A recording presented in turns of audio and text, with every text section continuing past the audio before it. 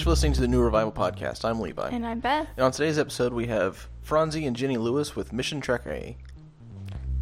Was that close enough? Yeah, sounds good to me. Sound good? Awesome. All right. Well, thanks for being here, guys. Thanks for having Thanks us. for having us. Yeah. All right. So as I mentioned earlier in the intro, you guys are with Mission Trek IA, which I'm saying that right? Right. Close enough anyway. Okay. Okay. Which is a mission to Haiti, Right. which is where you're from, Franzi. Yeah. All right. So we kind of have a list of questions here that people have asked us to ask you, and also some more that we have come up with. And this is our second missionary interview, so hopefully we have at least a few questions that maybe answer questions that people may be too afraid to ask, or haven't asked you, or haven't had time to answer. So first off, how did you two meet? Am I answering that? Sure. So we met at an orphanage in Haiti. I was on my second mission trip to Haiti, and Franzi was on a school break in Cap Haitian, Haiti. And we just happened to be at the same orphanage during the same weekend. And we hung out that weekend and then added each other to Facebook, and the rest is history. Yeah, she added me first. Okay. So with this being a mission, how did... I know, Jenny, you said you were on a mission trip down to Haiti. Had you been to Haiti before, or had you been on any mission trips before? I had been one other time. Okay. Yeah. What about you, Franzi? Had you ever been on a mission trip, or... Not really, actually. I started into mission because from growing up, my mom and dad, I saw the way they were like helping people in the neighborhood where we grew up, and I did not really understood what they were doing, but they wanted us to do the same thing, and they always said that that's my mission. And then until I grew up, I realized that that's what the mission is. So I kind of go up and doing the same thing mom and dad were doing, and so. Okay. And how did you, I guess each individually, how did you know that God was calling you to the mission field? So I went to Haiti for the first time when I was 16. It was my senior year of high school. And I had gone just with the intention of just going and seeing it and probably not going back. And when I went, the Lord just really, He broke my heart into a million pieces. And I just really felt called that week to go. And so my pastor was actually on the mission trip with me at the same time. And like halfway through the week, I just told him, like, I think that this is what I'm supposed to do. And so he said, well, the first thing to do is to go back and publicly tell people that, and then people will keep you accountable. And so that next Sunday, I went back and I wrote my first little script, and I like barely made it through without crying. Well, I cried like all the way through. And just told people that this is what I felt like I was supposed to do while I was in Haiti, and I hoped that people kept me accountable. And so that was when I was 16, and I moved to Haiti when I was 19. Wow. Yeah, for me, it was more like I always dreamed like to become a doctor, but not to make money, but mostly to serve. And I did not really, like I said, from the beginning, seeing what mom and dad, did, and then I kind of like learned the same things, and I realized that's what I'm best at. It's serving people, in the community. And when I moved back to Cape Haitian, and I realized that, I think that's what God wanted me to do. And He answered the prayers that I wanted to become a doctor and serve people and just go on in it, And when you were there for the first time, Jenny, for your mission trip, what were you guys doing there? You said you went down with your church? Mm-hmm. Yep, it was me, my mom, my pastor, and his wife, and then another two sisters that went with us from Arizona. And we just went, it was the man who took us in called it a vision trip. So we went and visited lots of different orphanages, and we had been doing a lot of work stateside for Haiti, and so we got to see where all of the things that we did stateside went. So we did a lot of work in different orphanages and a lot of evangelism in the villages. Okay, cool. All right. So how did your families react? I know you said you were 16 when you went down there, and 19 when you moved down there. How did your family react to you moving to Haiti? My mom was super excited from the get-go. She was like, I can't wait to come down and visit you. My dad, being, a single woman moving to Haiti, he was a little bit more hesitant, but he was all for, if this is what you feel like the Lord wants you to do, this is what I want you to do. And so they were very supportive all the way through. Okay. And Franzi, I know you were from Haiti, so there was no moving to Haiti. What did you do before you met Jenny? Well, actually, I was in Dominican Republic Okay. studying business management. And when actually I told my parents that, because I grew up in the capital of Haiti, which is Port-au-Prince, when I told my parents that I'm moving to Cape Haitian, they're like, okay, is that a job or something? I'm like, no, I kind of like, doing ministry stuff at the orphanage where I met Jenny. They're like, okay, that's fine, but they wanted to see, as Haitian parents, like, because they invested everything in me, they wanted to see, like, what I'm bringing back to, for the investment and stuff. So, but after a while, they like, you know what, if it's what you think you want to do, just go for it, so. What's the distance between Cap Haitian and Port-au-Prince? Because I know, like, it's not the smoothest road in between, is it? Well, I mean, before, like a few years ago, before the roads were like way better now, it were like probably like 7 to 10 hours, Okay. on a school bus, and then you're going block after block after block after Wow, yeah. But now, the roads are all like, paving, really nice. It's about like 5 hours at I think it's least. only like 120 miles though. Yeah. Oh, wow. So That's it's a rough really not- 120 Yeah. miles, It though. is. Is Even that though- mountainous? There's five Five, mountains that you yeah. cross. Okay, I thought so. Yeah. But you go, Right, yeah. and So it's like down. driving through the Smokies. It's like Yes. not very far technically, but It takes a long it takes forever. Yeah. So. Yeah. All right. And I know this is kind of going back a question, but Jenny, whenever you were in Haiti and you were being called to the mission field, did you know right away from being in Haiti that it was Haiti that you were called to, or you have any other countries or places in mind? So I was pretty sure it was Haiti, but I wanted to be 100% sure. So the next step was to go to some kind of training, and so I joined Youth with a Mission and lived in Colorado for a little bit, and then went and lived in Colombia, South America for 2 months, just to make sure that Haiti was really where I was called. And so while I was in Colombia, we did a lot of ministry with the kids that lived in the streets and people who were addicted to drugs and things. A lot of our ministry was in the middle of the night because that's when they were out in the streets. And my time there made it really obvious that Haiti was where I wanted to be. Okay. The middle of the night in the streets of Colombia sounds Yeah, terrifying. It was, yeah, but It really does- fun actually. It doesn't sound like a place that you would let your 16-year-old No, go and hang no. out. My parents heard about all of that after I After. All right. I guess a few specific Haiti questions. How would you describe your neighbors in your town in Cap Haitian? Friendly. Friendly? Really. Haitians are really hospitable, Yeah. and so I like calling you blanc, which mean white people. Yeah. I don't know. Haitian are more like one of the things that when we have team going to Haiti, I always tell them that at least knows at least 3 words. Like say bonjour, comment vous êtes, how you doing, and moi relais so and so. My name is because they speak Creole, right? yeah, they speak Creole and French, but they kind of love the idea of like when you say something in Creole, even if it's one word that and they're like, "Whoa, you speak Creole!" Do they care if you butcher it? Because I would. So like your first couple trips, they'll let you let you pass. But Yeah. then like if I butcher something now, they make fun of me. Yeah. forever. Yeah. So and the other thing they love is that when you try their food, the culture, like that's what we like. Like if you try the food, that means a lot to them. But if you kind of like, they're like, oh, 'Cause they're something's wrong. They're pretty proud of their food, aren't they? Exactly. Yeah. So we're really proud of that. So. So what is the I guess the demographic there? Like, is it like a small town or is it a big city? And how modernized are they? Or how many people? Like, is it single family dwellings or is it like we're looking more like families staying in a house together? So downtown Cap Haitian is a lot of apartment buildings. People rent homes. It's a very busy city. I think it's the second or third largest in Haiti. And what else? It's a super busy city. A lot of people that they rent their homes and then they have their own businesses. And then a lot of times they'll have homes out in the country as well that they actually own. And they'll go Okay. home on the weekends. All right. So Jenny, whenever you moved down to Haiti, what were some of the things that you missed most about America while you were down there? I miss cheese. That was Cheese not a thing down there? No, cheese. There's no Wisconsin in Haiti? No, nothing like that. No. Kind of makes sense. Yeah.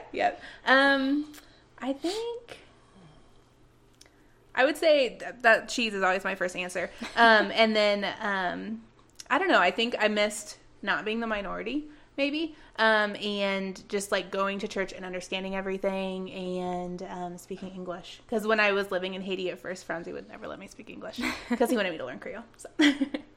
I take it you learned. I learned, yeah, good thing, because he wouldn't talk to me in English. Yeah, sink or swim. All right. I guess this was kind of a little bit more directed towards Franzi now. Now that you're here stateside, what are things about Haiti that you miss? Spices. The spices. Yeah. What kind of spices are we talking? I mean, like all the spices that we have in Haiti. Because when I first moved here, it was really hard for me. Like the food are kind of like cold. That's how we call them. Not like cold because it's from the fridge, but it's just bland. not spicy enough for me. So mashed potatoes. Yeah. The only place actually that I think Jenny took me there. It was Church's Chicken, and it's spicy. It's just like Haitian chicken. So I'm like, oh, I'm in heaven. So anytime I miss Haiti, I would go to Church's Chicken, and That's funny. We need to see if he has had that Creole seasoning that we use. Oh yeah, It's very Carl, it's good. I don't know if it's Creole or not, but Well, it says it Creole is on on the the bottle. thing, so every time I use it, it makes me cough because it's so strong. It probably is. I have to hold Yeah, my it's breath probably. whenever I use it. It's really good though. So how did the people in Haiti view Americans? They see Americans more like people are like very generous, like people who like to help. I mean, everybody would have a different point of view. I mean, like I said before, like once they see you, they see like money. Even if you have a car, like you're Haitian, you have a car, they're like, you got money. Oh wow. So, and then if you're like, anyone who's white, they will call you blanc, and then give me $1, give me $1, which is like, give me because $1. they just assume that They you just have. assume that you have money. It's like, and one of the the thing they think also, like, it's like there's a money tree. In America, you just come and you shake the tree and money come down. And then, That'd be great. Yeah. Right. So, I mean, I think the view it's more like people who come and help them and stuff. So. Okay. So what's the what do people do for jobs down there? Is it pretty much whatever they want there in Cap Haitian, or is it? I know, like, I guess kind of skipping ahead to your mountain, but is this still in Cap Haitian, or is it? It's in Saint Suzanne, right? Which is how far away from Cap Haitian? It's about an hour and 20 minutes. Yeah. Okay. So what's it like over there? Is it pretty much similar, or is it kind of like? I don't know if it's more villages. More or? villages, Okay. yeah, more villages. It's so every city in Haiti has a Catholic church, a big Catholic church, and so they have their big Catholic church, and they have their market right outside. And some of the homes in the city are built with concrete blocks, and then the farther out you go, it's a lot of stick and mud homes and more of a village feel. Okay. So what is like the main religion of Haiti? Do people usually go to church, or do they claim to have a religion, or? I mean, for years, I think it was Catholic and Vaudouism, what we call Vaudouism, but which are still like kind of like the same thing. And during the week, there would be like party and doing voodoo stuff, ceremony. Sunday morning they will go to a Catholic church. Oh, really? And then once you go, you're like, Father, forgive me for all the sins and blah blah blah. Right. And then Then on go back. Monday you go back on doing the same thing. Because there's a long story between when we had slaves in Haiti. The French told them that in Spain that you have to be Catholic. And another way for them to be able to worship the God that they came from Africa with, those saint pictures. So actually they had that showing the masters that they're serving the saint, but actually was not the saint. It's the spirit that they came from, the voodoo spirit they came from Africa with. Like actually it's meant for them instead of like being the saint. So it's really? Yeah. I think I'm tracking here. This is just such a foreign concept, I think, to a lot of people here, especially in Midwest United States. I guess voodooism as a whole, just how prevalent and powerful. I know we've talked privately about the different things that happen as far as, I mean, this is a real spiritual warfare that's going on down there. It's not just they're not pretending. They're not. That's real stuff. Yeah, very we're real. Yeah, Real. they're not That we just don't they're see not watching anywhere else. Harry Potter and playing with the magic wand. I mean, these guys are real practicing, like Real legitimate voodoo, which is. Can you speak into any of that, or I know it's because I mean that's what you were saved out of. Right. And one of the story I like to share, I'm sure you guys heard of it before. It's like some of my family member, like they used to practice voodoo and stuff, but they were afraid of like not doing it because they believe that the spirit would kill you if you don't serve them and stuff. But I never believed in that. I mean, I was like probably 10, 11, or 12. I still did not believe in it, that it could do anything. And many times, Jenny and I, when we were doing mobile clinic in Haiti, we'll go places very dangerous. And some of the stuff that we saw, it's like, wow. Like, we don't even share it with family member because Yeah, they would be like, oops. So it's like voodoo is real in Haiti. Like, the supernatural stuff are real. I think that's something that people don't understand, or just I'm not sure if they choose not to understand. I know it's something too that's hard to kind of open up about because it's hard to explain something that's so Not here. foreign. Yeah. Just actual manifestations that you like real things. It's not just a feeling. It's not like, oh, I get goosebumps whenever I walk by this building because it's creepy. It's like, no, there's real demons that really possess and they really do demon things. Yeah.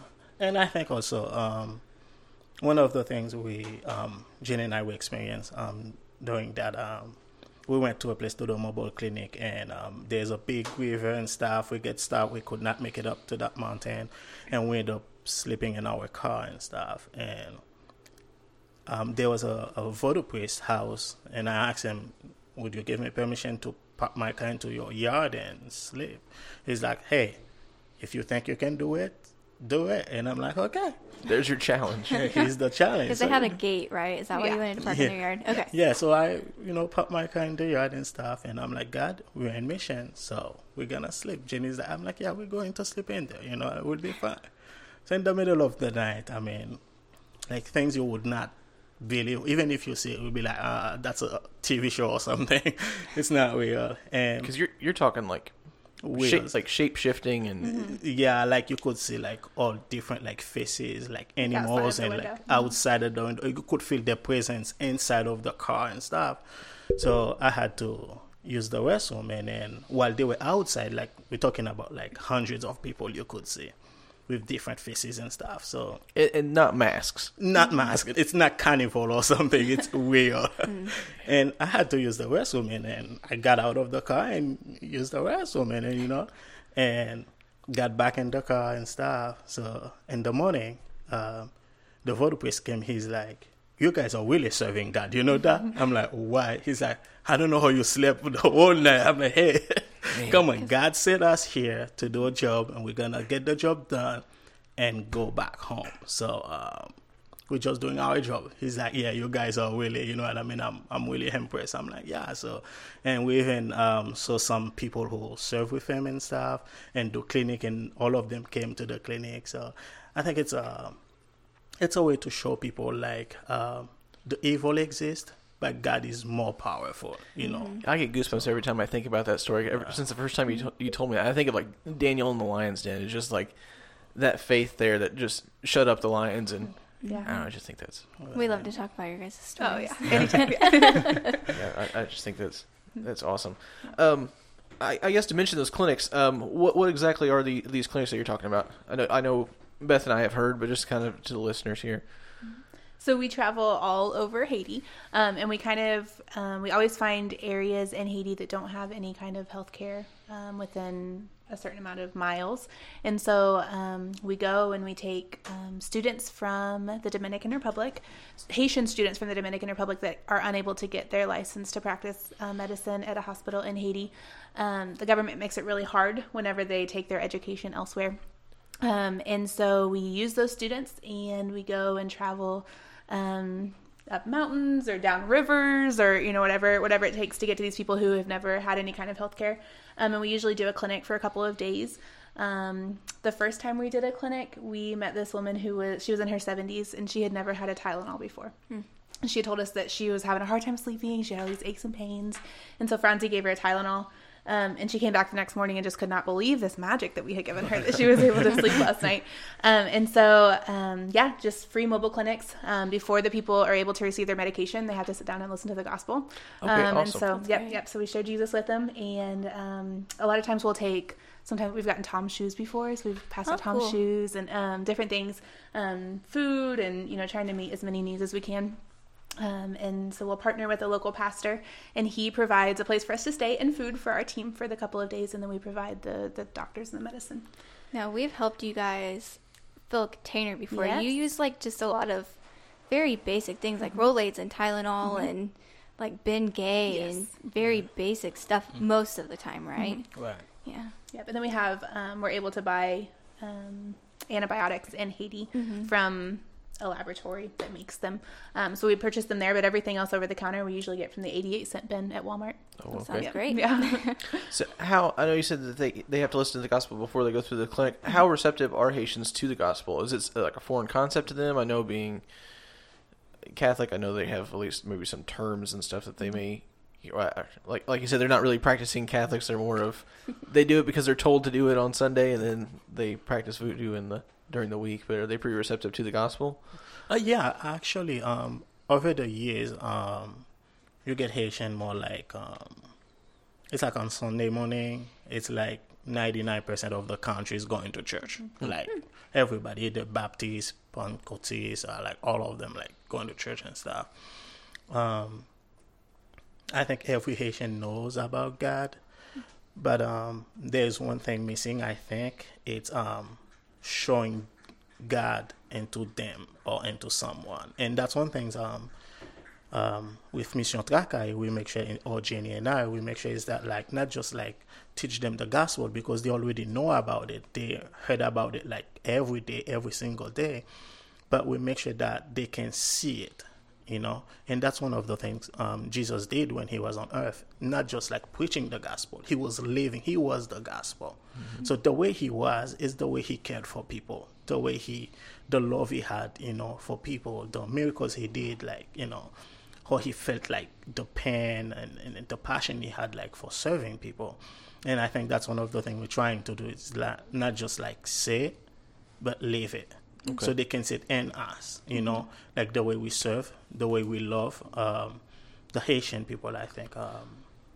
So is that a cultural thing where they may have been taught it in Sunday school, they may have learned it, but it's more of a cultural thing to see it lived out? Because, I've been told this, but nobody actually lives it. They've not actually seen what I guess a true Christian is. Just I think genuine Christianity is hard to find in Haiti a lot of times.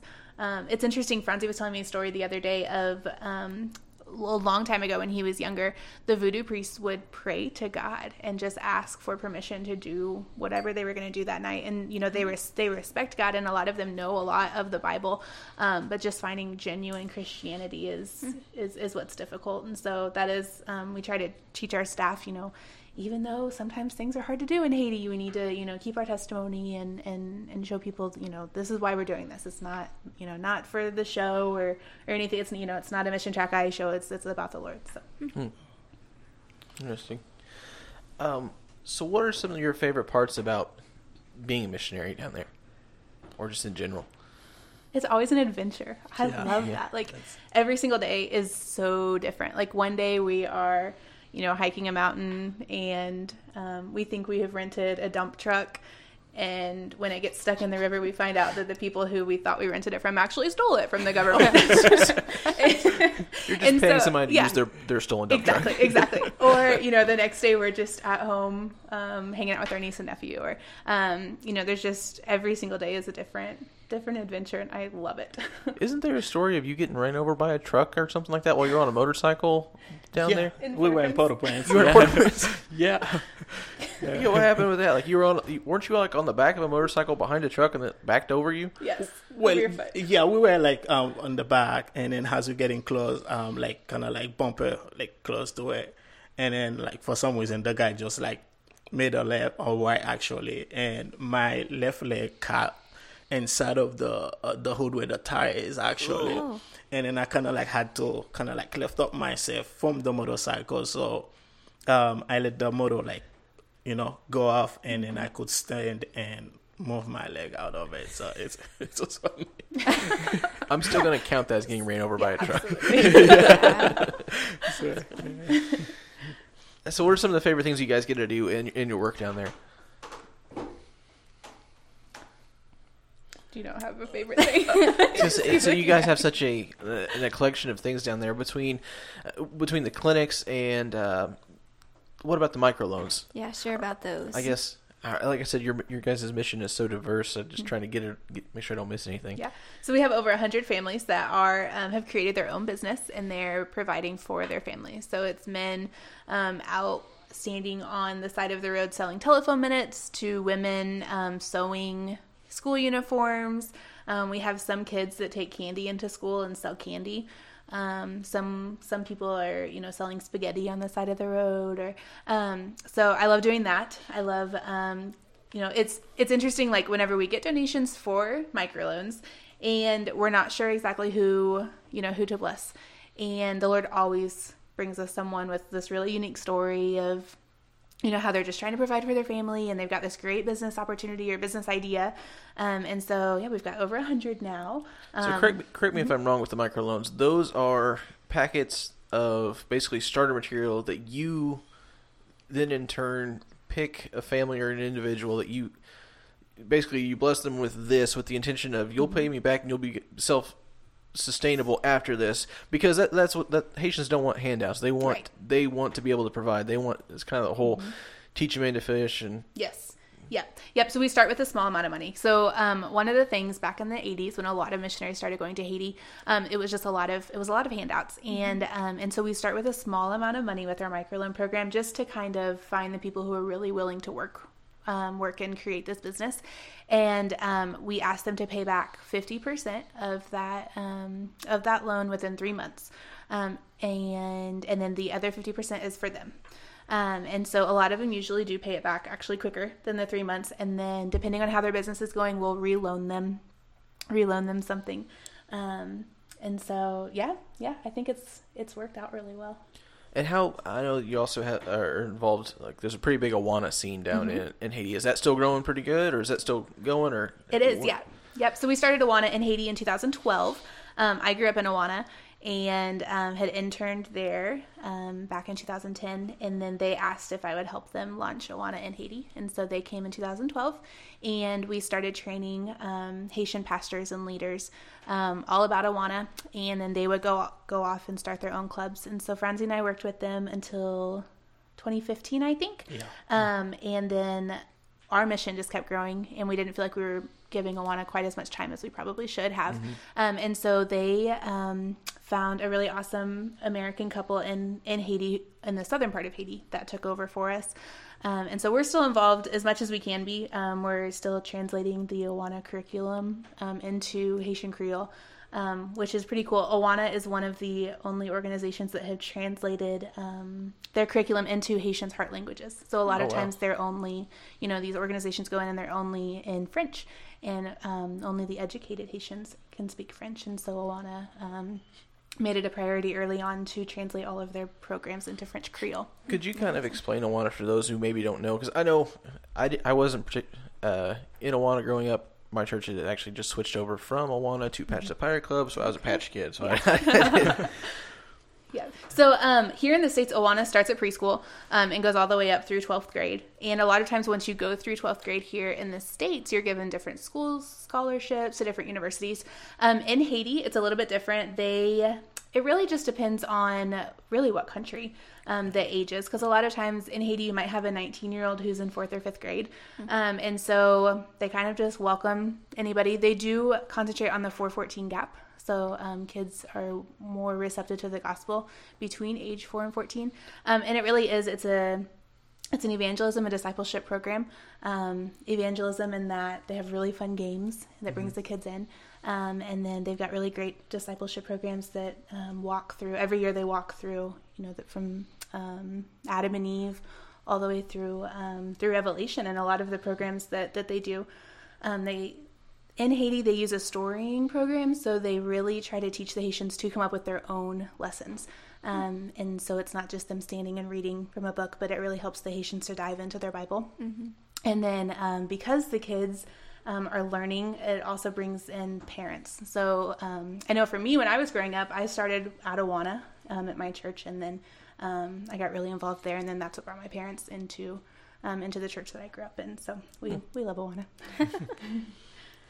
So what does I don't want to give any spoilers away. So when you're in Haiti, what does your typical week look like there? Because it sounds like it's all over the place, between handing out, like picking the people and setting up microloans, to going and hiking a mountain to do a clinic in the middle of nowhere, and prison ministry, which I was going to say, your prison. Let's go ahead and do that one. How about the prison ministry? Because I've seen pictures from that, and it just looks amazing, intimidating. and intimidating. I think it's one of my favorite part of all the missions that we do in Haiti.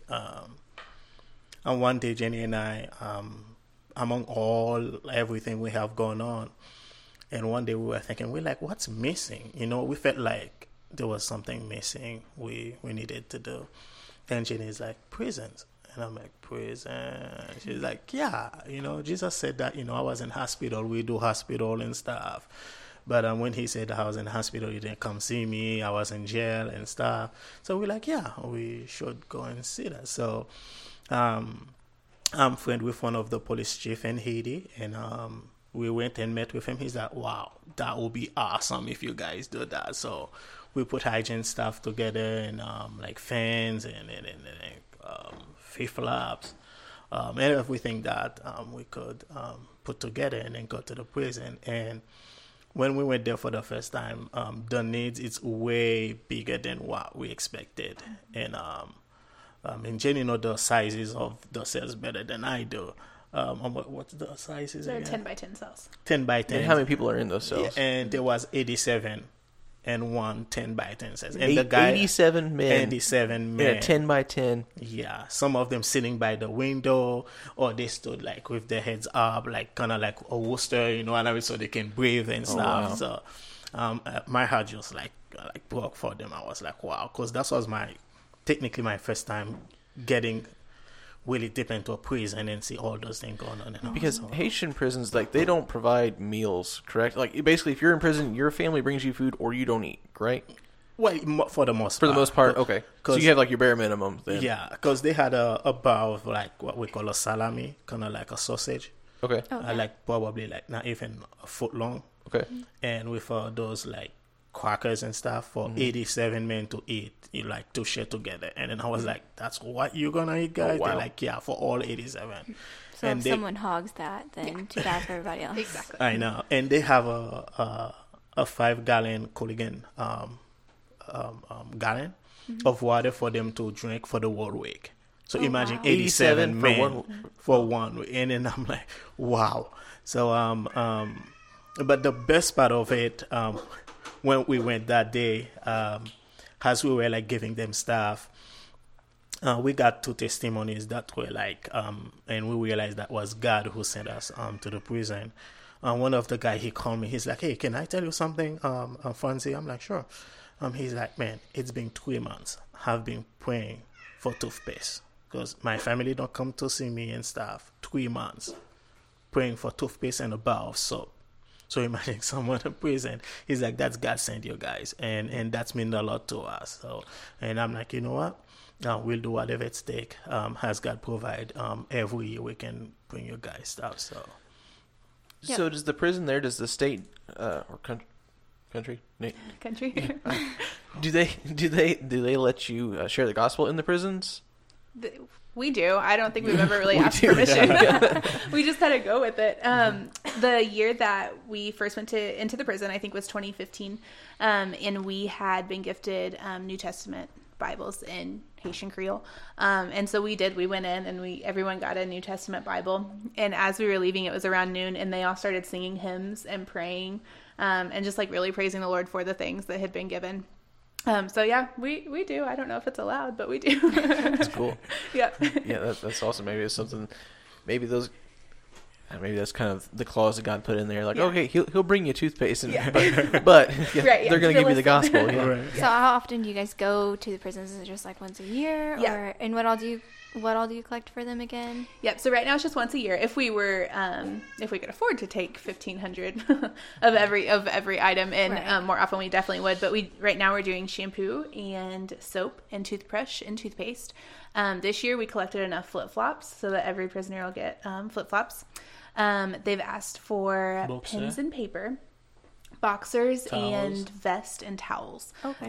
So the boxers and vests and towels we haven't quite gotten enough. So some of them will get, maybe one guy will get a pair of boxers here, and the next one will get a towel. But the guys are actually really good at sharing. So whenever we take the bags in, every cell has like someone in chief. charge, a chief, yeah. Yeah. And then he takes all the bags, they dump them in the middle of their cell, and then they put things in like the mattresses, because they said a lot of times like the guards will come back in and maybe take some things. And so then they all use one tube of toothpaste until it's gone, and they share everything. So for now, like, they're really understanding that, we can't give 1,500 towels out, but this is the first year that we have 1,500 flip-flops, and so we get to Oh, pass wow. those out Awesome. in May, and they are so excited. That's That'd be super great. cool. So you guys provide more hygiene stuff than like Exactly. you don't do like any medical stuff for them. No, our dream is to do a medical clinic, but it's going to be a big project. So there's Yeah. 1,500 prisoners in this prison, and actually since April, I think that they maybe have gotten More than that. more. Yeah. And so to do a medical clinic, we would need quite a few doctors, and then we would need to pay extra guards to take the prisoners out of the cells. So Yeah. someday, that's a dream. Yeah. Oh, well. I just thought of another ministry that you guys have been doing, the wedding dresses. So what Oh yeah. is that? Catch us up to date on that one, or explain that one. Yeah. So in 2013, Franzi and I got married, and the following month, so January 2014, we had two couples come to us, and they were like, listen, we want to get involved with your ministry. We have been living together. We've got kids, and we want to get our lives right with the Lord before we get involved. And so Franzi and I were like, well, we love being married. Let's marry other people. And so we got in touch with the pastor, and he kind of went through some marriage counseling with them. And I just randomly put out on Facebook that we needed wedding dresses and rings and suits and different things, just because we wanted to bless them with a pretty wedding.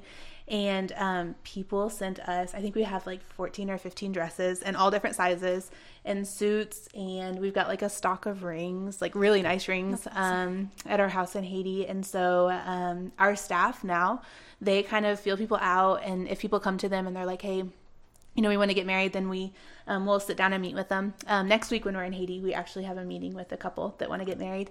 But the last couple that we married, they were in their 80s. Oh, And they have wow. like great grandkids. And they were like, listen, we've always wanted to get married. Can you help us do this? Oh, wow. So that was really cool. So what is it that like if they'd been together that long, what is it that like why didn't they? Just because it wasn't a priority? Or? Well, Haitians believe in a huge party, and so they couldn't ever afford a huge party or like a really okay. nice dress or anything. And they, I think maybe that kind of shows your status, like the bigger Right. wedding. And so that's honestly why they had never done it. So we, Franzi and I tried to make our wedding an example here in the States. And so our wedding was pretty small. We served cookies and milk. And so we have like a wedding album in Haiti, and we show them, you know what, it's all about getting your life right with the Lord and your love for each other. It's not about this huge party. And so after we sit down and talk to them, they're usually okay with that. So That's Okay. awesome. Do you usually offer counseling before they get married, or is that something that? Okay. yeah, Is if they this don't have a pastor, then we definitely do. Okay. Cool. So a lot of it is people like, hey, we realize we've been living in sin and we want to do things right, and Exactly. you're just making it kind of little easier for 'em. giving them that luxury of having the Yes. wedding that they wanted. Yeah, yeah. Okay, that's really cool. awesome. Yeah. All right. Then, man, I just have so many questions. I'm all jumbled up here in my list. I keep thinking of other things. Before I get any further, just because I'm curious here, can you catch us up to date on your mountain? I had mentioned it earlier, and I say you guys have a mountain because you do. You have Mount Saint Suzanne. Saint Suzanne. Saint Suzanne. Yeah, I got it right. Okay, cool. Got it right. So that was kind of a whole godsend getting the mountain and everything else like that, wasn't it? Yes, definitely. Because I grew up in the city, man. Even though I don't like the city, but how to love the countryside and stuff. But when we definitely realized that God wanted us to be in St. Suzanne, I'm like, well, that's kind of really far, God. So, I'm like, Jenny's like, the beach is right there, God. You know what I mean? We need a piece of land right by the beach, you know. That would be fine to do ministry. So it's like, nope, you're We'll going have to a St. beach Suzanne. house. Because you guys have a pretty beach too. Yeah, it's very beautiful. So, God wanted us in St. Suzanne. Which there's no missionary there because the word is so bad. Actually, it's not technically not a word. So no one's really want to go to St. Suzanne. Usually when we do clinics, it's mostly like young people and kids that come to the clinic. And the very first clinic that we did, we saw like 300 patients and like 200-ish were all elderly. And we're like, okay. And the second time we did it, and it was the same thing. And we realized, it's like there's more elderly, in St. Suzanne than, young people and stuff. So we realized after the earthquake in 2010, most of those kids, like some of them died in the earthquake, or some of them like are in Dominican Republic, trying to get a better life and leave their parents, back in St. Suzanne. And we saw the need in St. Suzanne, and that's why we're working on building the nursing home in St. Suzanne, due to the needs we saw for the elderly instead of like orphanage or church, but it's mostly like the need, for those elderly. And then we were praying about, find a piece of land, and God said like, here's the mountain, and we're like, okay, we're gonna put faith in, and we started building on it. A year ago. A year ago. Yeah. And actually, the good news we had, I don't know, is that we started a guest house, actually a warehouse first, and then the guest house going to be on top of the warehouse. And we were praying. I'm sure you're going to ask that questions, but I can go ahead and ask. And one of the biggest surprise we had last year, right? And when we started building in the mountain, Cornerstone Trafalgar actually blessed us with like the biggest check we've ever seen in our life. So every time I see that check, I'm like, man, it's hanging in our office at all. That's awesome. awesome. I'm like, man, and so, that was a You're great. supposed to catch it. Right. So that's a huge blessing. That was, and we started that, and actually. Next week, when Jenny and I were in Haiti, we're going to put the roof on the warehouse, so we can continue with the guest house. So that's a huge step for us. So what all? You guys are building it right, because I know it is an area that gets a lot of earthquakes and earthquakes. I'm combining earthquakes and hurricanes Both, together. they get both, yeah. They get earthquakes.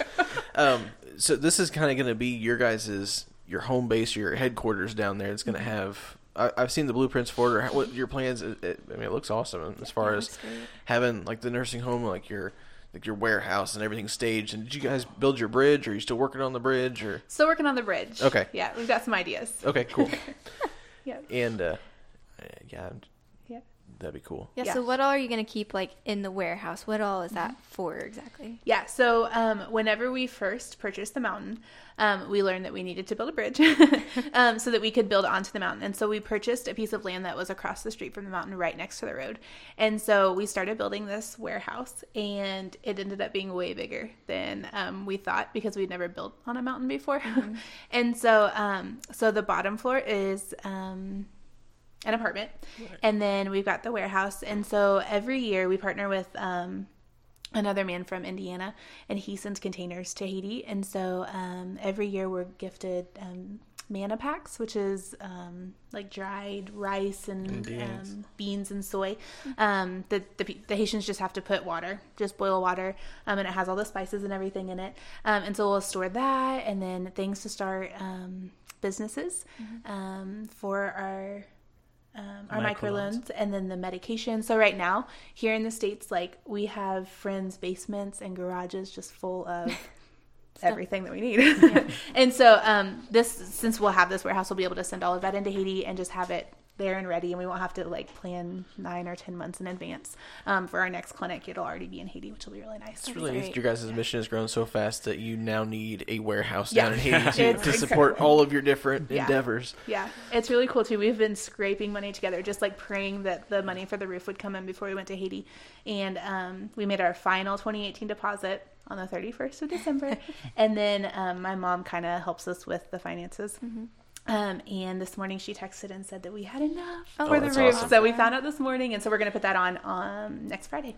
Cool. So that also, like, whenever you guys add on or whatever, that's really good for the community because it's giving people jobs, right? Exactly. Yep. So next Friday we will employ how many men? 70. 70 Oh, that's men. great. 70. Yep, Just before for the concrete roof, roof. Oh, wow. actually, yeah. Because by starting the foundation, going all the way up, we hired for months, 45 men, and women, that were part of it. And when we stopped, because we did not have money to continue, and then every day, the staff we have in Haiti working, they will call, and when is the next time we're going to start again? Because people keep asking us, because they need a job, So, so it's going to be 70 men and women, working for like a week. So it's helping a lot the community. That's awesome. Yeah. And Oh, sorry, go ahead. the people who work, they are given 3 meals a day, and then they're also giving groceries to go home. Oh, that's So Okay. it's really fun. This is neat.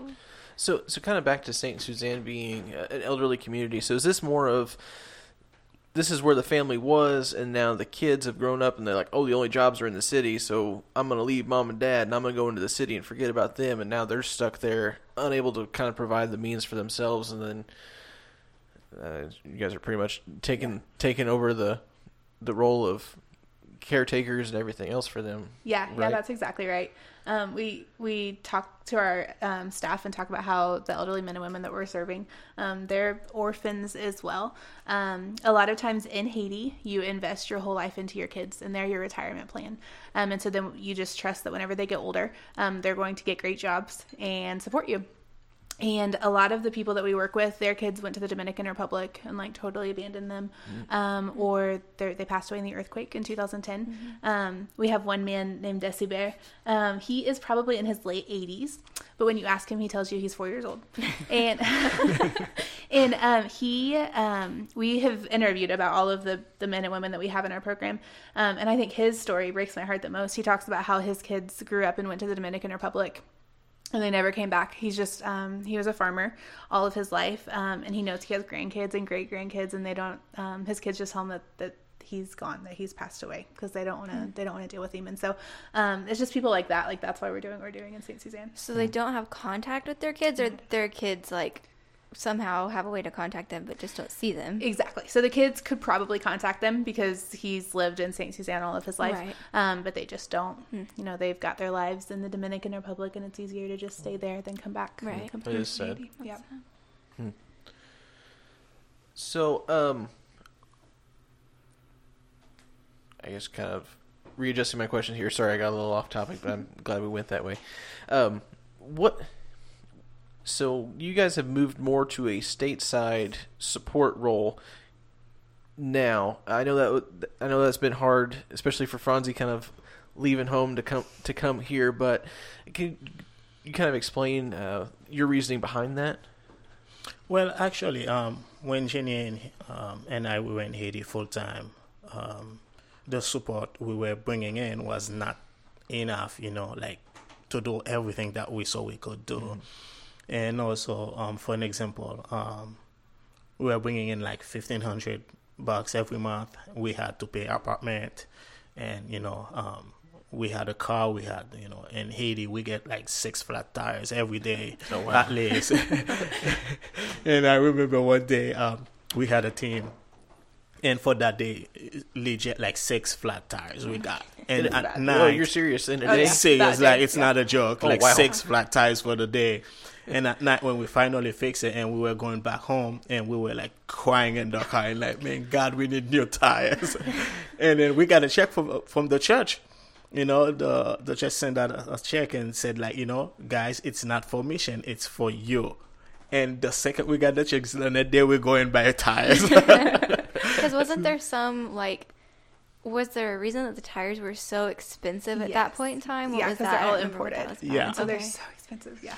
So it was such a blessing, and to be able to get new tires, and then we were like, we can go anywhere now. That's awesome. Yeah. So Oh, you're fine. So Why was it back? you were talking about that the money that you guys were using was kind Right. of eating into your support. Okay. Right. So and we decided, and Paul did the same thing. Paul gave us the example of like when he was into missions and he went out of support, he did not have enough money, to continue preaching the gospel and everything. And he went back and started making tents again and sold them so he could have money to pour into the mission God gave him to do. And that's the same example. That's what we're trying to do. Jenny and I, we come back. We both have full-time job. And we are able to support our family and support the mission. And we have a team of 10 people in Haiti, men and women that got the vision of serving God's people. And it's not always about Jen and Fonzie in the front line, but it's Haitian blessing and serving other Haitians. So that which is a great example we have. So that's the main idea for us being in the U.S. It's to be able to support the missions. It's got to be encouraging, too, knowing that you have a group of people down there that you trust enough with your mission while you're gone to know that the money that you're sending down there will be used for the purpose that you meant for it to be used. It really is, and they believe in the mission just as much as we do. They all have full-time jobs as well, and then they, they do their jobs for the mission on the side. All except one. We have one full-time staff member, but yeah, they believe in the mission. One of the last times you guys went down, you didn't tell anybody, right? You Yeah. just kind of showed Just up so to you kinda see surprised- how things were Right. really going. Yeah.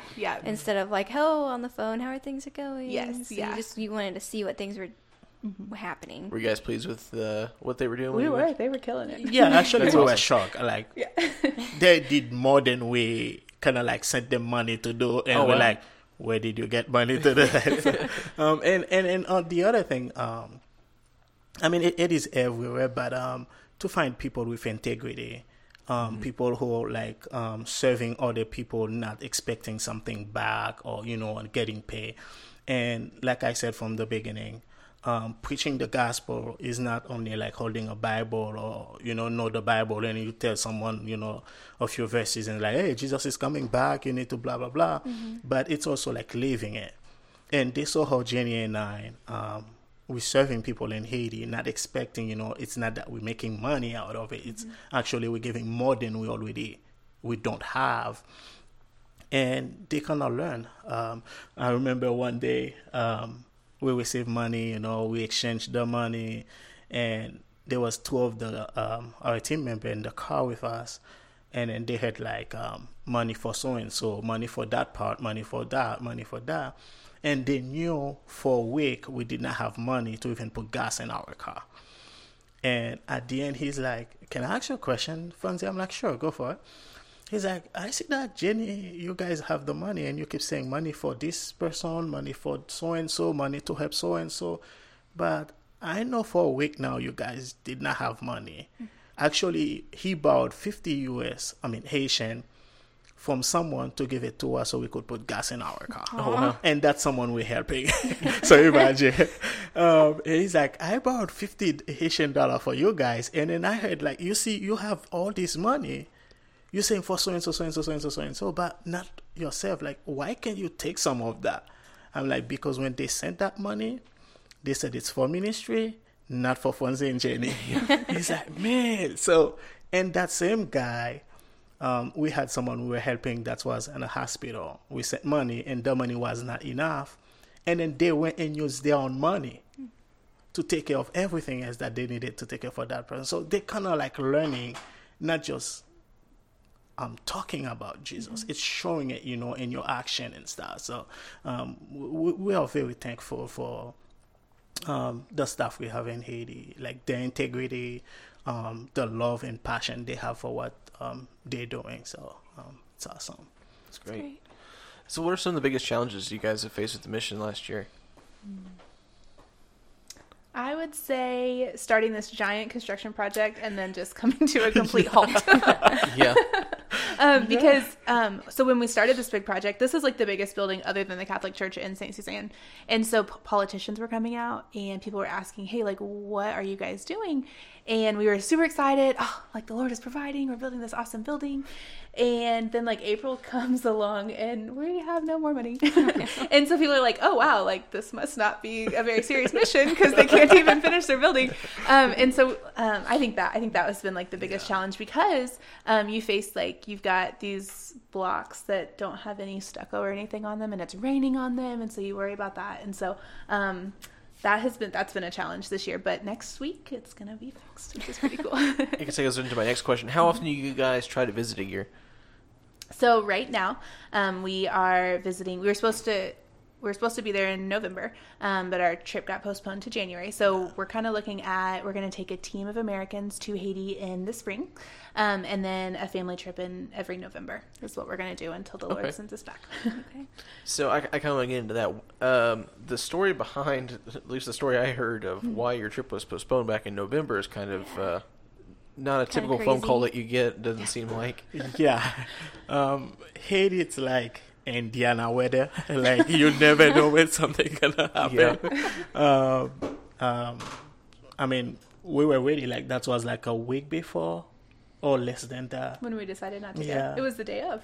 Yeah. And Like last minute. yeah, the last minute, and we just heard, Haiti was upside down, and we're like, well, I think we're going to have to cancel. We have a lot of political issues in Haiti. Was that what this was about? Yeah, that was about that. People were not happy with the president or everything else, and they just decided one Monday they're going to get up and just like started burning tires and shooting and everything, and people could not travel. So that's when we decided, what? And our staff member also, like, I was on the phone with one of the guy, and then you could hear those like automatic guns going like so it was I'm like, whoa. It's like on a shooting range. So And weren't they telling you like, hey, don't come down here now? they're like, no, we want to see you, but don't come. So Oh wow. yeah, we did the right thing not going at that time. So Have things calmed down since then? well, yeah, technically, but it's like I said, it's Haiti, so you never know. You might wake up or while sleeping and then turn on your radio, or you'll hear the noise of guns, and then tomorrow nobody can go out. So, but we keep praying that God will keep everything on control, and we'll be able to go and. So when do you guys leave? Friday, the 11th. Friday. Yes. Oh 6 man, days. 6 days? Yeah. Who's counting? How long are you going to be there? We'll be there for a week. For a week? Okay. Awesome. Yeah. What are your guys' goals while you're down there? We are putting a water pump in the prison. So right now the guys are drinking kind of salty water because the prison is really close to the ocean. And so their drinking water has a little salt in it. And so we're putting a new pump in the prison. We are putting a roof on our warehouse. We are meeting with all of our school kids. We've got 32 kids in school this year. And so we're going to meet with them and take new pictures for the school year and get some letters for their sponsors. And we're going to do a feeding program with the elderly. Mm-hmm. What else? I feel like Franzi's family gets to meet somebody new who we Yes. haven't No. talked Yeah. about. I know. What are you talking about? How we missed that? Yeah, little Austin, who is almost 7 months old. He'll turn 7 months old while we're in Haiti, and he is going to get to meet his grandparents and cousins and aunts and uncles and staff. He's So got I'm all sure kinds of they're aunts not and uncles. excited at all. No, no. I think they're going to totally ignore Franzi and I. Yeah. He's a pretty cute kid. He is. I think, yeah. He is. He's super cute. Every time I see like a picture of him, I'm like, oh my goodness, I just can't handle it. He's really fun. Come on, look at his dad. Oh I my know. He does look a lot like him. He does look alike. Like there's He really one does. there's one picture, I don't remember when it was from, but it's on your Christmas card because I was looking at it at church the other day. But you're holding him, Franzi, and like you guys are just making the same face. Oh, I'm like, yeah. it's so For adorable. snow, yes. Oh, it's so cute. I love it. So, what are some things that people hear in churches? If we were to, I guess, before I get in, well, no, I'll come back to that. Sorry about that. I'm still working on this whole podcast hosting interviewing thing. I'm still on 2 hours of sleep. So. Yeah, that's true. It's a quick turnaround for me. So, what are some things that people can do and churches can do to help you here in the States for your ministry? I think the first thing that comes to mind is like spread the word. So Franz and I are here. We work Monday through Friday, and the weekends we hope to travel and speak as much as possible. And so just spreading the word, if you know, like even like an FFA group at a school or anyone that would be willing to listen to us talk about Haiti, we would just love to get the word out more, and maybe gain some more support, either financially or prayerfully. Okay. Any specific prayers? I know probably for the week that you're down there, for safety and calm political times and productive, nice weather. And But yeah, that too. But most of the time, the things that I always ask is like prayers for the team. And like we started, like the supernatural voodoo things. Like, I mean, it's not just Haiti. Whenever you're doing the right thing, like the devil is not gonna be happy about it. And people think that, like, you know, the bad spirit, or if you call it like the devil, it's only like in Haiti. It's not. It's everywhere. You know, even here in America or in Australia or wherever it is. It's the devil is not gonna be happy about what you do, you know, to let someone else aware of what God's doing. And I think the men and women in Haiti, like in our team, like trying to make a difference, trying to live by integrity, trying to show God to people. I think that means a lot, and we always asking prayers for them so they can keep them safe. When it's come to voodoo things, when it's come to like physical things that, you know, people that might attack them physically and stuff, and also prayers for Jenny and I and everyone else who are involved.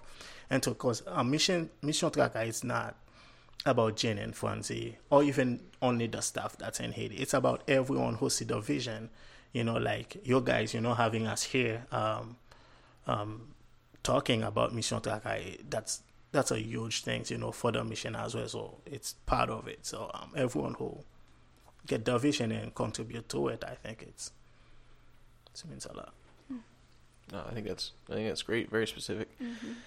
So what are some things is there anything that you guys need that we can help you out with, or Cornerstone, or any of the churches that are listening to this can help you out before you leave? I know we only have a couple days, but I think prayers. I think our bags are still packed from November. We never even unpacked. So I think just prayers for a good trip.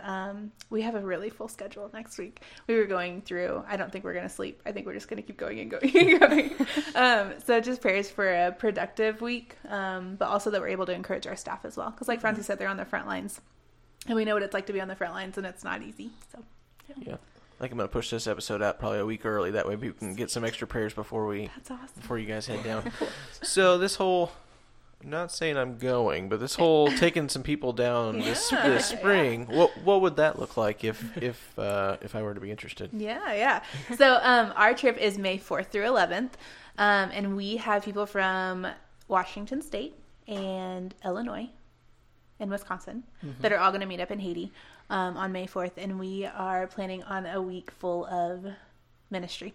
So we some of the people that are going to meet up with us, they are doctors and nurses, and some of them they work on construction projects, and so we are going to do the prison ministry, and we are planning on a couple of clinics and a day at the beach, of course, because you have to do that.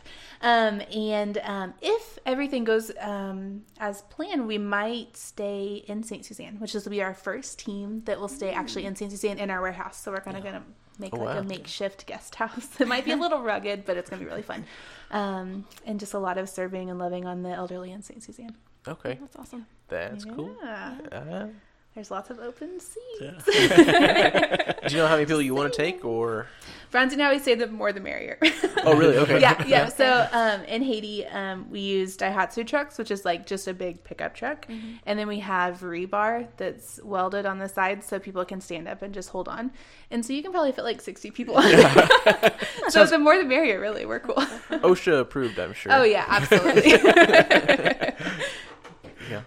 That's cool. So when you guys get back, we definitely want to have you guys back on to make sure that we get some updates and everything else before, like, I don't know. I'm excited to hear about everything that's going on and see the progress, and We would love that. yeah, I think that sounds really cool. Excited too. We like to talk.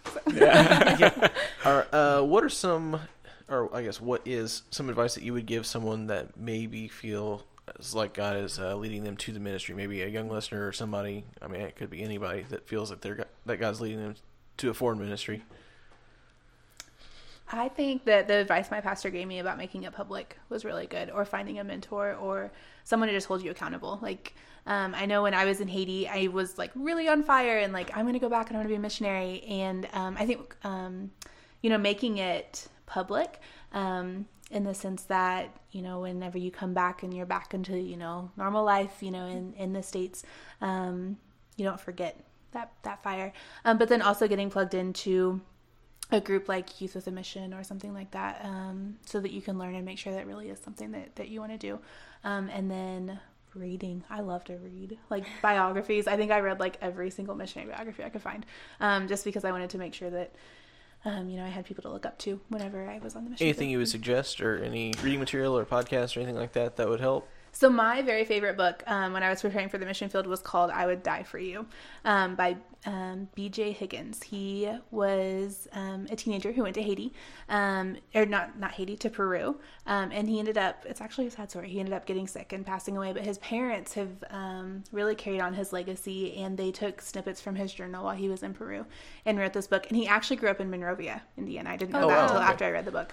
And so it's called I Would Die for You, and Brent and Deanna Higgins wrote it, and it's B.J. Higgins' story. And I think that just really, if you're really feeling called into missions, I mean, it's really, I think it really just shows you how tough mission work can be, but also like the reward. And so that was my favorite book. Cool.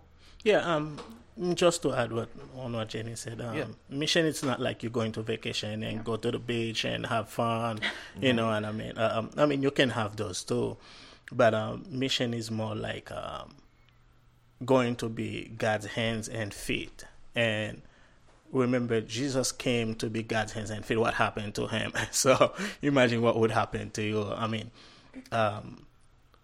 and also for me, I think you get a chance to be part of what God is doing on earth.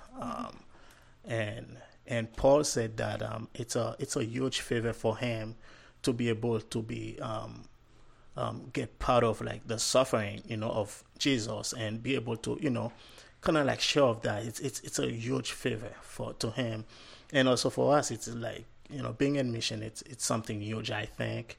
All the things Jenny and we went through missions, and like I said, we don't even tell our family about it, because we know they'll be like, what? Because it's scary, it's kind of threatening, but when or like after you're done serving someone or population or somewhere, and you see the effect, what I mean, the joy and the stuff, like, or even like years after, you're gonna realize, wow, the impact you did on those people, and you're like, I mean, if I died on that place doing ministry, I mean, it's worth it, and I mean, someone knows God. And we have two guys in Haiti. One of them was kind of Christian-ish, going to church, and the other one never go to church and stuff. So when we started doing ministry with them, like, we were not like putting them sitting down and say like, you have to accept Jesus, you have to this and that and blah, blah, blah. But they were kind of like learning from us. We did not even pay attention to that. We go to their house like in the middle of nowhere and stuff. And a few months like after the one that did not know anything about God came, he's like, you know what, guys? I decided I'm going to follow Jesus. I'm like, really? He's like, I've been watching and observing the way you guys serving people in Haiti. It's totally different to what I've seen before. So it's meant a lot. And then he got married. He was not married, but he married his partner at that time. And then, serving God now. So it can be fun. That's the fun part of missions, and to see what God is doing. But also it's really hard, and I'm not trying to scare anyone who's going into mission, but it's not gonna be fun. Like, you're gonna go into vacation, like I said. But seeing the result of it, the ones that God would allow you to see, it's a huge blessing, I think. It's for me, like, for God to choose me, like nothing, what I mean, to be able to go somewhere and like, bless someone in his name, I think it's everything. So I would like Jenny advise you, and then me too. If you feel that's what God wants you to do, let me tell you, forget everything else. Just go for it, because it's awesome. It's a lovely things to do. It's serving people. So You're making Jenny cry and giving me goosebumps. Oh no. it's, we would talk all night long about that. No, but, your guys' stories, you sound like the Apostle Paul mixed with Indiana Jones. It's crazy. Should add that to us. I think Yeah. knowing, like, because we know quite a bit of stuff about you guys that we haven't even scratched the surface of tonight. Just, I don't know, it's just super cool. we tried not to tell you a lot, Yeah. but we just, just the tip of the Oh, iceberg. Just come back wanting more. I That's guess. why you guys are coming back. Yeah. absolutely. Yeah. If you don't come back, we're gonna come find you. We'll record with you there. Sounds like a thing. Oh, we could do live from Haiti. That That'd would be cool, so wouldn't cool. it? In Oh May, man. yeah. Oh man. I mean, we've always said, like, neither one of us have ever been out of the country. We don't have passports, but we've always said if we were going to get passports, we would go to Haiti and probably Niagara in Canada. I love that. Yes, Haiti's a good place to start. That would be a good place to start. How much sunscreen would I need if I go to Haiti first? Or how much sunscreen would Beth need? Yeah. Just don't I feel like Jenny and I are pretty Yeah, close. I'm really good about applying sunscreen. I always buy SPF 50, and it's like every hour on the hour. And Yes. Levi usually gets way more burnt than I do. So. I think Jenny can answer that question, because I born with my natural sunscreen. So.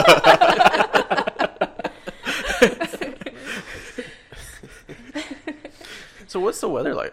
This is kind of going back into. I'm just not done asking questions yet. Hey, go for it. Is the weather pretty consistent down there, like year round, or is it like real hot and then just kind of hot? Is it like Florida or? Yeah. It's 82 today. Yeah. 82 and That sunny. sounds Oh, that would be Wonderful. way better than Pretty 30 great. and cold Yes. and wet. It did get up to like 55 here today, which is Yeah, not terrible. that's Yes. good for January in Yeah. Indiana. Yes. Yeah. When it get to 60, 55, it's freezing in Yeah. Haiti. Haitians have mittens and scarves. Yeah, and jackets, and beanie, Oh, yeah. right, yeah. They I have was a outside problem. in a hoodie today, so I mean, Yeah, you're right. Correct me if I'm wrong, but because it's mountainous down there, they kind of have a hard time with being like, it's either too dry or it's flooded. Yeah. Is that right? Yeah, it floods really easily. The rainy season is May. To November? November, December, May. Like it just change all the time. So. Yeah. They're pretty like an agriculturally based community around there, right? What's the main crop? Rice. We use actually Haiti was one of the biggest country in the Caribbean, I would say, that exported cacao, coffee, plantain, sugar cane. I mean, a bunch. Okay. Sorry, I wanted to ask that one again. 'Cause Yeah. then I heard that your mountain has breadfruit, and I watched a show where some people eat breadfruit, and I really want to try breadfruit. Yeah, it's good. It's really good. Yeah. Yeah. When you fry it, What's it taste like? I don't know. I think last time I asked you that, you said it tasted like breadfruit. Sounds like a unique. Yeah. I don't know how to. what's it look like? It's look like a dinosaur's egg. It really does look like a dinosaur. Yeah, it can be huge, like really big. It's got like spikes, kind of, Yeah. like on the outside. They're huge. Like we used to have one outside of our bedroom window, and we knew when it would fall because it was so loud. Yeah. I'm gonna have to look it up. Yeah, it's good though. You could try it in May. Yeah. There we go. So if someone were planning to maybe come down, Yes. and they wanted to try some food first, Uh-huh. you've said before that the food in Haiti's like kind of like Creole Cajun Yes. kind of. Yeah, a lot of beans and rice. Beans and It's like the staple. And then they do different meats and sauces. So there's like a Creole sauce, and then there's a bean sauce, and chicken, goat, and beef are like the main. Pork. I guess there's pork. Pretty spicy, or is it For the most part. for the most part? Yeah, and one of the things also, when people go to Haiti, they kind of like afraid of trying food. I get it, because like I used to travel a lot, and every country that I've been to, like the very first day, whatever I eat, I get sick, and 2 days after I'm okay, because your system is not used to the spicy or the food. Hang on, this is coming from Franzi, who says that his Subway order is a meatball sub on Italian with barbecue sauce, jalapenos, mayonnaise, right? And olives. And black olives. Yeah. So you know, the Caribbean spices are like really strong. So you will get eventually, you know, your system is not used to it for the first time. You might get a little bit of tummy ache and stuff, but you'll be fine after that, you know. But the food tastes not because, you know, that's, you know, originally like the food that I eat, but I think it's pretty good. It is pretty good. For an Indiana girl, Jenny. Yes. I love it. Okay. I think it's good. This is so weird. My favorite for breakfast is hot dogs and spaghetti. Really? For breakfast? Yeah, that is a Haitian staple of I breakfast. know that's a thing, but sounds I like a didn't real know that Italian people treat. ate it for breakfast. Yeah, hot dogs and spaghetti. So, like, the ideal day of eating in Haiti would be hot dogs and spaghetti for breakfast. And then... With a sour soap juice. Oh, yeah, sour soap juice, which is a really that delicious sounds juice. gross. It kind of tastes like a Starburst. That sounds yeah, fantastic. it's amazing. Yeah. Well, I'm down so far. Yes, yeah. so- And then What for is that lunch, made out of? the fruit sour soap. The I don't food know. Oh, look it's like called sour soap? Yeah. dinosaur's eggs as It well. also is, yeah. So Yeah, everything it's looks like a really dinosaur. So it's Yeah, basically huge. Yes. So Haiti is Jurassic Park. Exactly. Yes. And then for lunch, we would have a big plate of beans and rice and maybe some fish. And then for dinner, we would do hot chocolate and bread and peanut butter. That's like a typical, Oh, speaking of fish, what's that place called? I don't know. Your Long John favorite? Silver's. Thank you, brother. Is that really it? Yeah. That's really it? Okay, I just... So, you know, when I first came to America, Jenny's like, well, I'm like, man, I kind of like, you know, want to eat fish and stuff. She's like, well, I'm going to take you to a place, you know, you're going to have fish. What are our options in Indiana? I mean, So I was like, Right. I felt like I was eating like a dough, you know what I mean? And I'm like, that's not fish. She's like, yeah. that's what we got. I'm like, it's a white thing covered with another white thing, and then they fry it. That's not fish. So, and I'm like, you know, because in Haiti, you know, people like go to the ocean and then, you know, get the fish, and you eat it right there. You know, they just clean it and put spices in it and fry it. You know, like you eating like a real fish, and I'm like, that's not fish. You know. Yeah, I think about Long John Silver's about as far away Yeah. from fresh fish as you can get. But Not it's even still close. really good. So it's I not. love it. So it's not like Church's chicken. It's not like None of that. You know, and I think that's like for me, it's the last place on earth I would ever go and eat. Like, Very passionate. yes.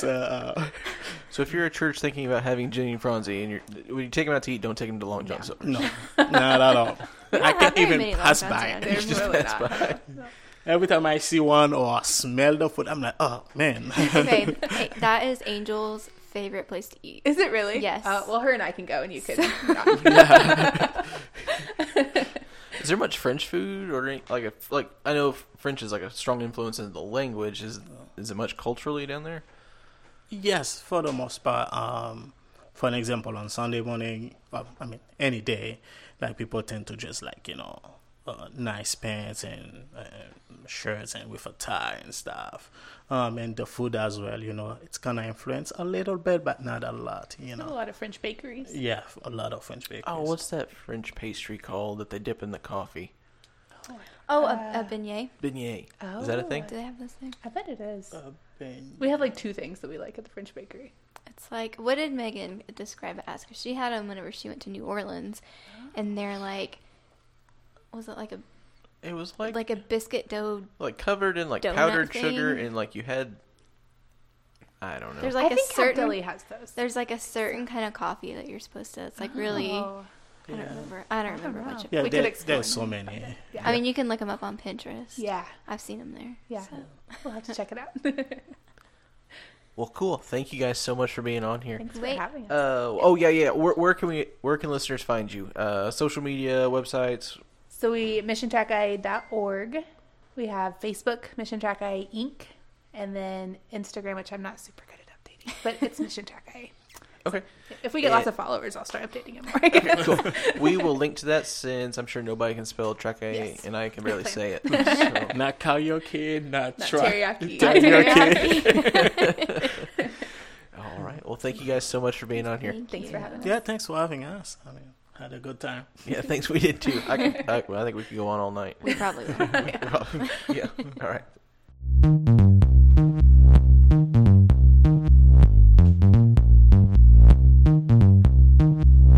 Thanks for listening to the New Arrival podcast. It was so much fun having Jenny and Franzi on. Yeah, we failed to ask them what Trakai means, and so Jenny emailed us an explanation. It says, Trakai is a slang word used in the villages of Haiti. It means to balance something out. That's our goal in Haiti. We aren't going to Americanize those we are serving.